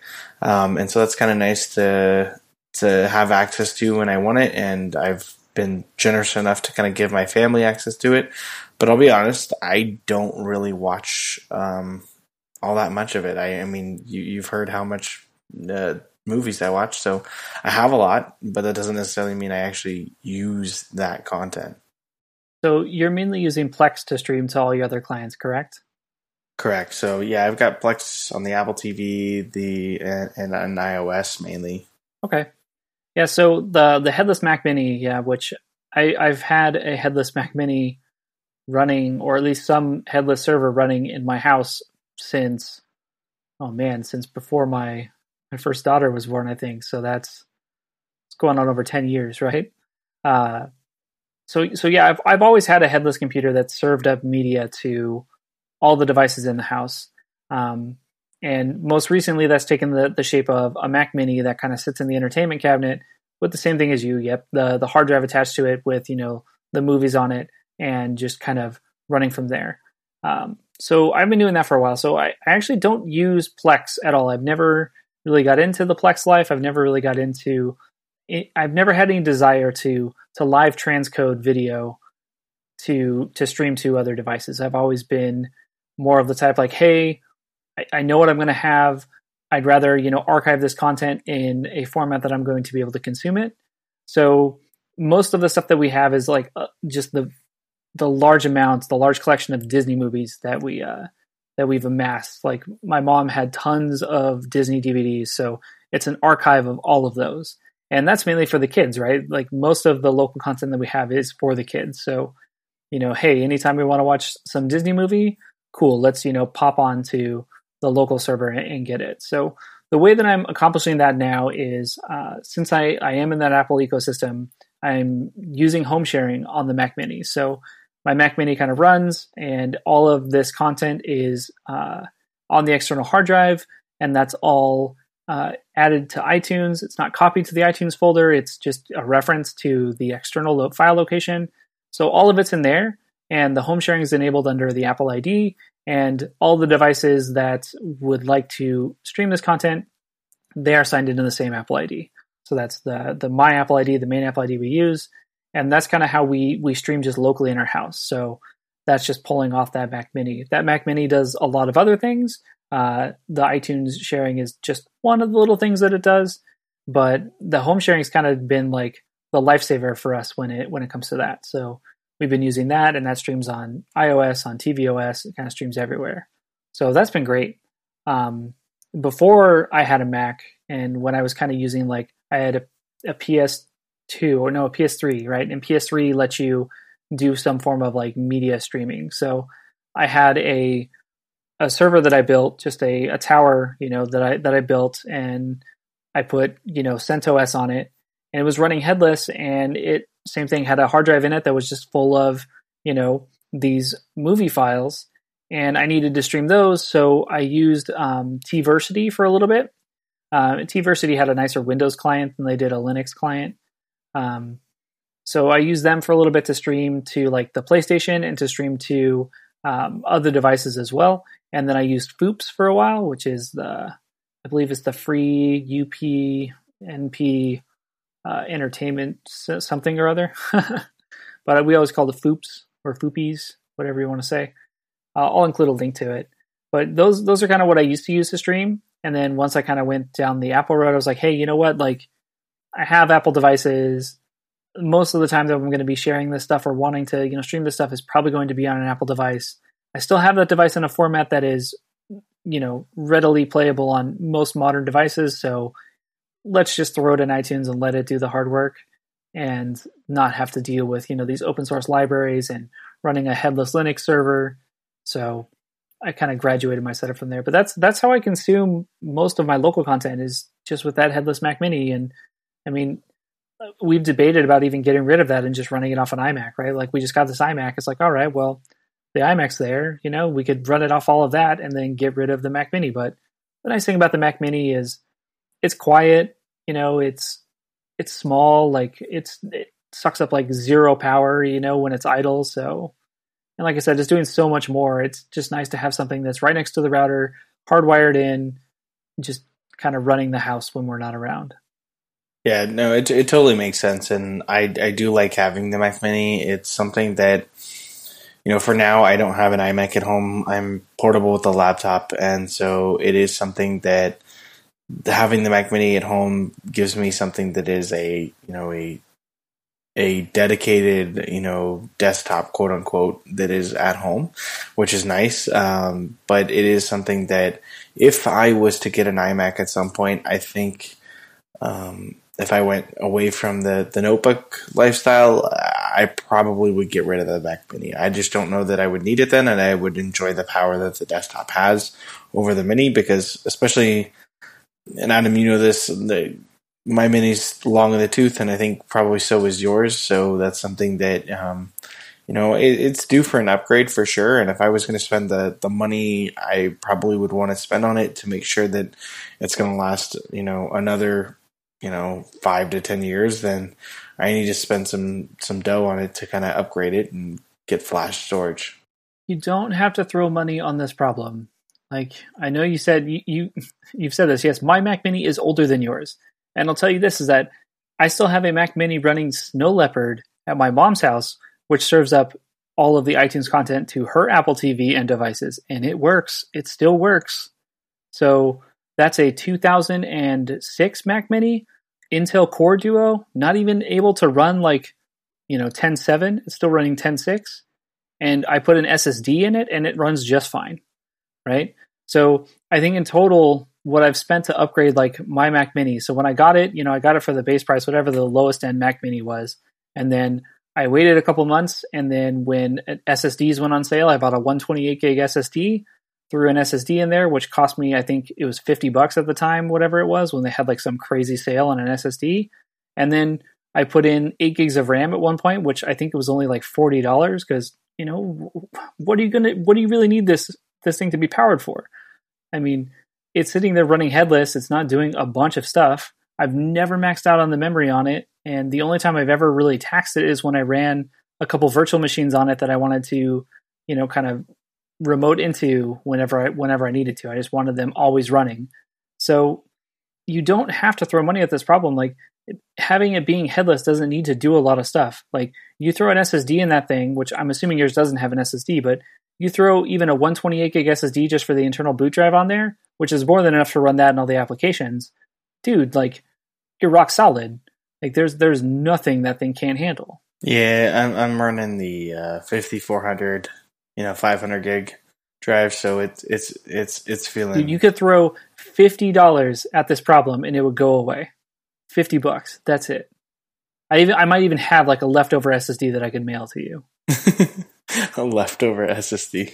You just have a couple of them laying around. Well, that's the thing, is like every time you upgrade something, you're left with something else, right? So like I have a bunch of 2.5 inch hard drives. I have a bunch of 3.5 inch hard drives. Like I have a collection of stuff. So as you take something out of one device, you end up putting whatever that thing was in another device. So I have, I think, a MacBook Pro that, we barely use that has an SSD in it. So I could take the SSD out of that and throw it down there. But I think with the Mac Minis, depending on which year it is, it has to be the 5mm height. And I think I only have the 7mm, so you might be screwed there. But dude, like if you look, you could probably score a 128 gig, crucial SSD, for less than $70 on Amazon. Yeah, I know the money that needs to be spent is not too bad. I mean, probably for it's only one pair of shorts. Only one pair. Only one pair of shorts. Yeah, we're just gonna start bargaining in Lululemon shorts. Like, for 2 pair of shorts, you could have. Dude, for 2 pairs of shorts, you could get a lot of stuff for your Lululemon, like fancy shorts. I mean, I couldn't give you 5 pairs of shorts of mine to equal 1 pair of shorts of yours. Yeah, very, very true. Very true. Do you have anything else to add to consumption of information? Any other categories or thoughts, Adam? Well, I think the movie one, like I kind of took over that one because, like you said, you don't watch anything. But I'm curious, like, has Plex been good to you? Like, this is something that lots of podcasts and lots of people have talked about before, but like I've never been on the Plex team, or the Plex side of things, so I've never really known what life has been like on Plex. Like, how is life on Plex, Lou? Is it okay? Are things doing well? Like, I mean, I personally love it. Although I should say with a little degree of like asterisk, I don't know, Plex, when they did their like Plex Pass thing, and there was some time, I don't know, years and years ago that they offered like Plex Pass lifetime subscription, and I think I paid like $50 for it. And I don't know how expensive it is now, but I think it's maybe 150. One pair of shorts now. Yeah, exactly. And so that was years ago, and I think it's like 150 now or something. But anyway, I haven't paid for it in like 6 or 7 years, and I can access it outside the house and stream and download for offline and do all sorts of stuff like that. I love the algorithm that it essentially, whatever scraping engine thing they have that does its magic, where I just essentially name said movie or TV show, put it in a folder, and it will figure out ratings and cast and pull the trailer in and the summary and all the graphics are in there. It's just so nice for organizational stuff. So it makes the library look amazing. And streaming wise, I don't really have any major issues with it. It does pretty good that way. Considering it's running on the 5400 RPM drive too. Like, I mean, essentially that's where all the content is, and it's got the content's on the external, but it's the Plex client itself is living on the 5400 RPM drive, and I think all the transcoding is just basically happening there. So I think it does decently well considering. Yeah, I've come close to using Plex a couple times. I think I've come as far as actually like installing it on the Mac Mini, but never actually setting up the library. So I don't really see a need for me to use it, just because, like I said, the only thing that we really have the local stuff for is like the Disney movies, and everything else we're consuming via subscription. Like, we don't really watch the local movies as much. It's mainly the kids that do. So I don't know. We'll see. Uh, another thing for another day, but I mean, there's so much media out there that it's hard to consume it all. I think you have to learn to let go a little bit, but I don't have anything else to add for consuming information. Okay, fair enough. So I guess we should wrap this one up. And I guess one thing I put in the wrap up section here was I kind of have a mental goal, or one that I guess I would say I'm ready to revisit. And that is, I want to try to quote unquote run, and I'm putting some air quotes around that, a 10K. My goal is to like maybe look at doing this either in the fall or in the spring of next year, because it's something that usually that's when these races are going on. There are some over the summer, but it's not super common. It's usually a fall or spring kind of thing. And so I definitely want to look into which race I want, but I did do one of these before, so I should say I have done this before. So, okay, you sugarcoated the whole thing. So in the notes here, it says Lou wants to try and run a 10K ... again. So it says try and run. So my question to you was, and we talked about this a little bit already, so it's just rehashing the same thing, but it's like, is the keyword or the air quotes around try, or are the air quotes around run? Like which air quotes are we putting around which word? So I guess I should say the try, because it's not going to be a run continuously. I'm definitely not going to be able to sustain, what is it, like 6.2 miles of continuous running. No, I won't do that. If I can luckily get through like even, a mile of continuous running, I'd be happy. But okay, so the quotes are around the run then, because you're going to try. Like you're not, there's no air quotes or any, ambiguity around that. You're going to try, but you're going to quote unquote run a 10K. Yeah. So I have a little comedy story about the last time I did this. The last time I did a 10K, I was gifted the option to do a 10K as a birthday present. And the 10K was for Disneyland, like running through Disney. And so I did the whole Disneyland run, and I did it nonetheless in a Tinkerbell skirt. But it was just like a not so pleasant experience. Like, first of all, don't ever the skirt or the run? The run. And first of all, don't ever give anybody a run as a gift. That just seems terrible to me. But like, as somebody who is not like, I don't know, maybe if you're a marathon runner, give them a run as a gift. But I don't want it. Like, no, I want to like mentally, psych myself out for that, and then say I'm going to go do that. But the run itself, it starts at like 5 a.m. because Disney has to open at a logical hour. So it's not like a 7 or 8 a.m. start. It's like, no, we're going to start it at like 5 a.m. So you need to be at the security part at like 4:30. And, that means like wake up at 3:30. And like, it was not fun. So wake up at 3:30. It's no, surprise, Adam, that I'm not a small dude. For sure.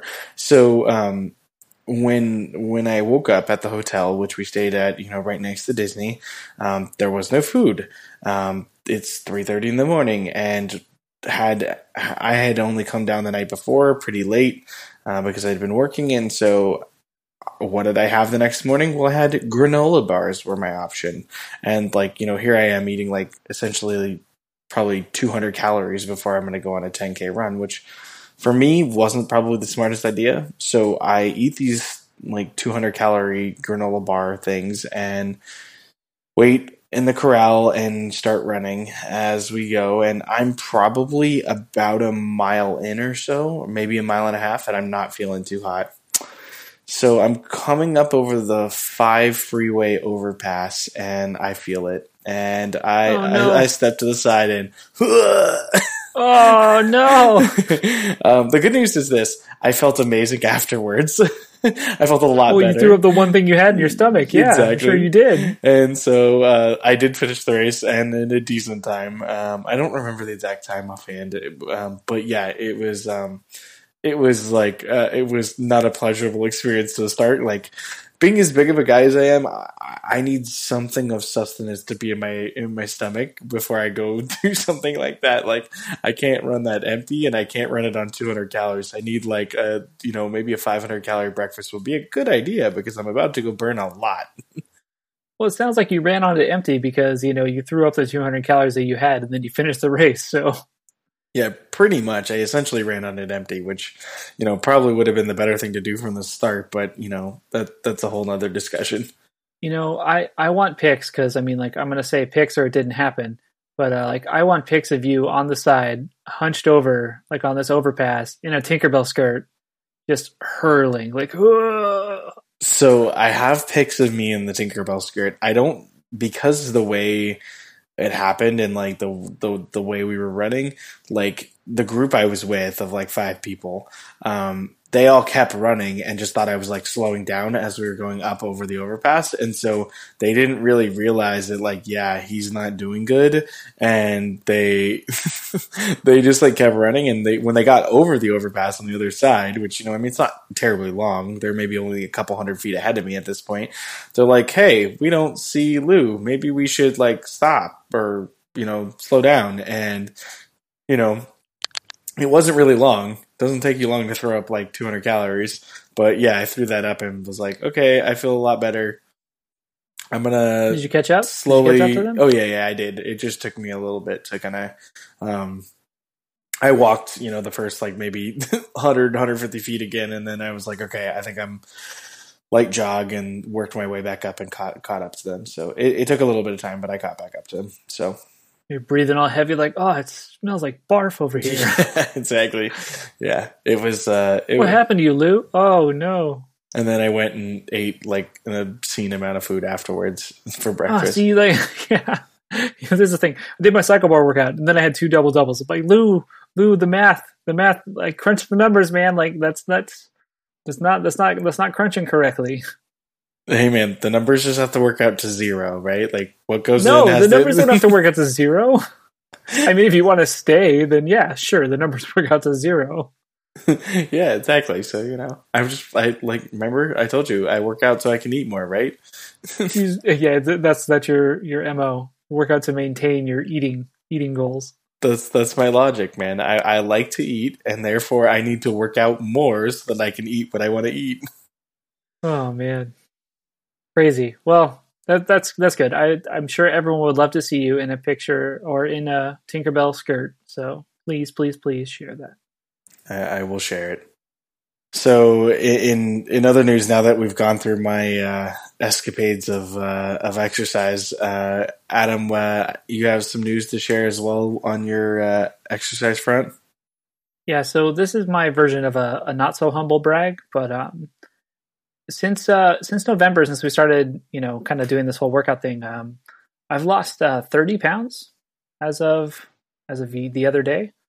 So my humble brag of, you're not following your equation of equaling as much as I eat as much as I work out, has led me to actually like kind of get close to a healthy weight again. So I still have like 5 pounds to go before I think I go out of the overweight category, which feels insane to me because I'm like, dang, I was way out of shape then. But for my height, like I think I should be like hovering around like 170, 165, and I'm at like 182 right now. So I still got a little ways to go, but it feels good. So that's my not so humble brag. That my goofboarding at work and my cycle training at home and my lifting weights and stuff and not eating crazy amounts of double doubles or granola bars or insert fatty food here is kind of paying off. Well, congratulations, man. That's awesome. Do you actually burn an appreciable amount of calories at all on the goof board? It's kind of more of a just for fun thing.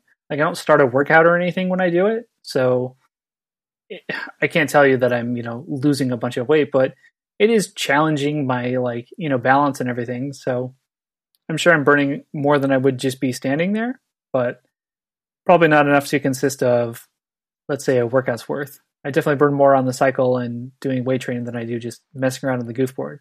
And most of the time I'm trying to get to, just being able to do that and multitask. So it's kind of, just sitting there, cruising around while actually doing work. So that's kind of where I want to get to. And then same thing, like if I do plan on getting another goof board for home, when I get one for home, that'll just be like, cool, turn something on the TV and then hang out on the goof board for like half an hour. Right. And that'll kind of get the legs heated up and just kind of get my balance back in check.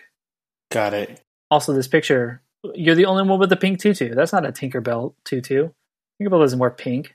Yeah, well, when they were making the tutus, they were like, "Hey, so do you just want a green tutu?" And I'm like, well, "No, if I'm gonna do this in a tutu, it better be pink." I mean, come on, let's. So now you're Rosetta, the fairy who, oh man, she has some southern accent. I think she's always got the vapors, or You have never seen Tinkerbell, I assume, right? Yeah, no. This is all lost on me.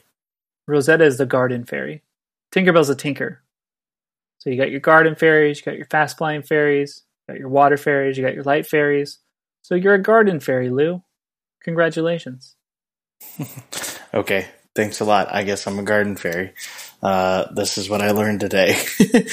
I definitely didn't learn this. Today I learned I dressed as a garden fairy for my Tinkerbell run.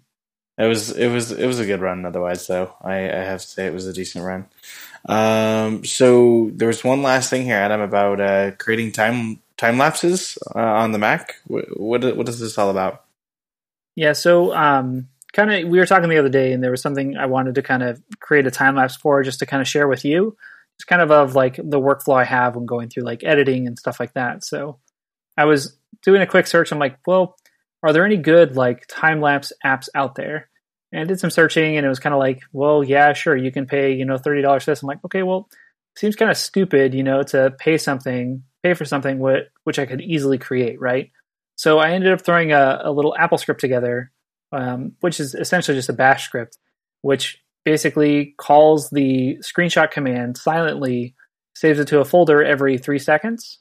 And then I just stitch those all together with FFmpeg. And if I want to get fancy, I could throw it into iMovie. But basically, I was looking for something on how to create a time lapse set on the Mac, but I ended up just writing a script to basically throw everything into a folder and just name it with the date, right? So it's all ordered sequentially, and then go through that and just throw it all together into a movie, where every clip is displayed for, I think it's a fraction of a second. So I think I'm at like 0.1 seconds, a tenth of a second. So it gets played there. So then boom, you have a time lapse. So I just kind of wanted to share that. What is your script written in? The script is an Apple script. I had originally written it in Bash, but I ended up moving it to AppleScript for some reason, because I think I wanted it as a service that I could just kind of run from the scripts menu.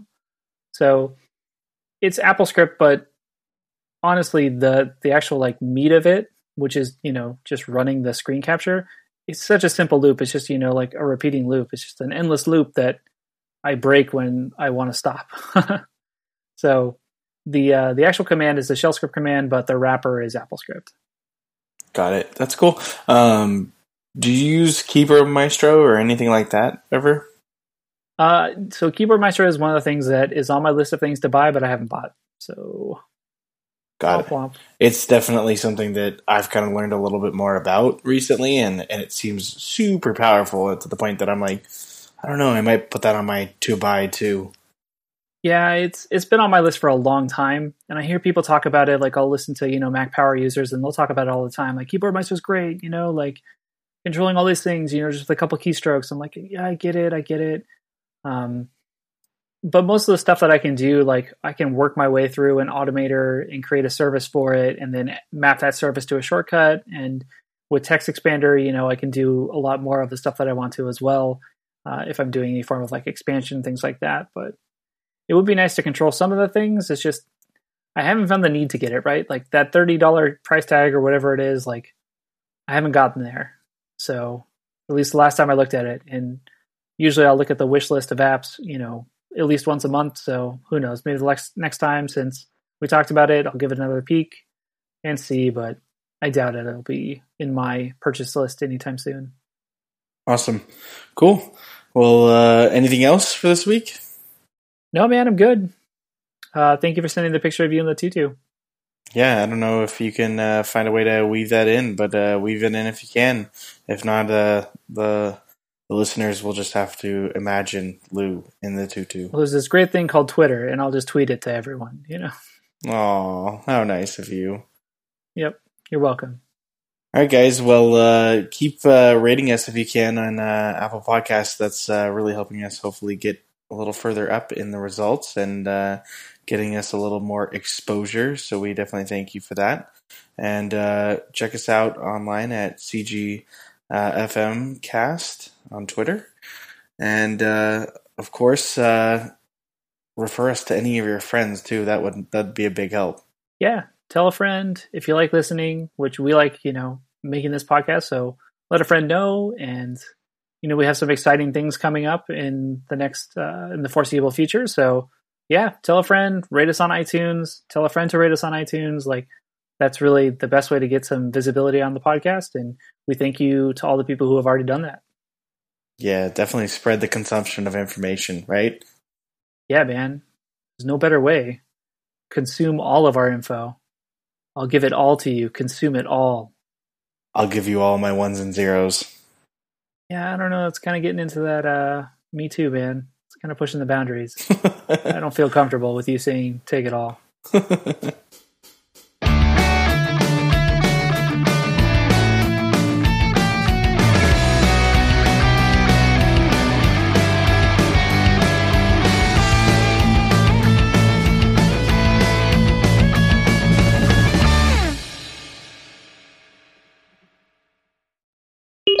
Because the guy that's in there, Danny, he's from Game Grumps.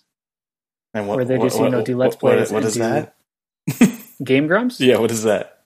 Oh, it's just two guys who do play video games and do kind of improv comedy while they're doing it.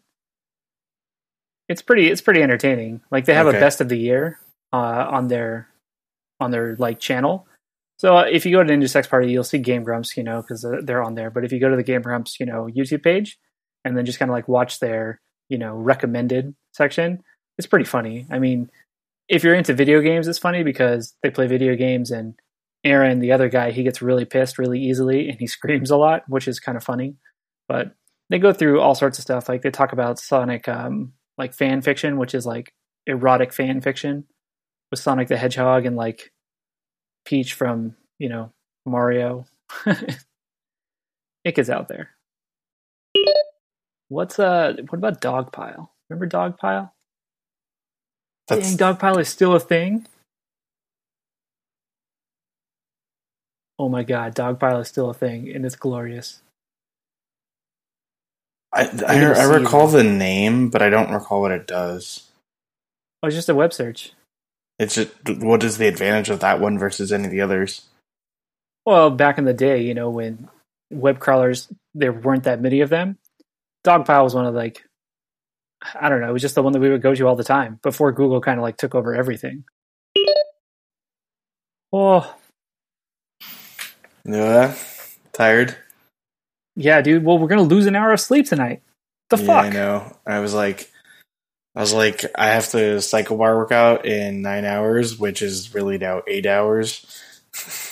I'm like, do I really want to go to that tomorrow morning? I don't know. Dude, I got to wake up an hour earlier to get my goddamn croissant. If I go out the normal time, they'll probably all be sold out.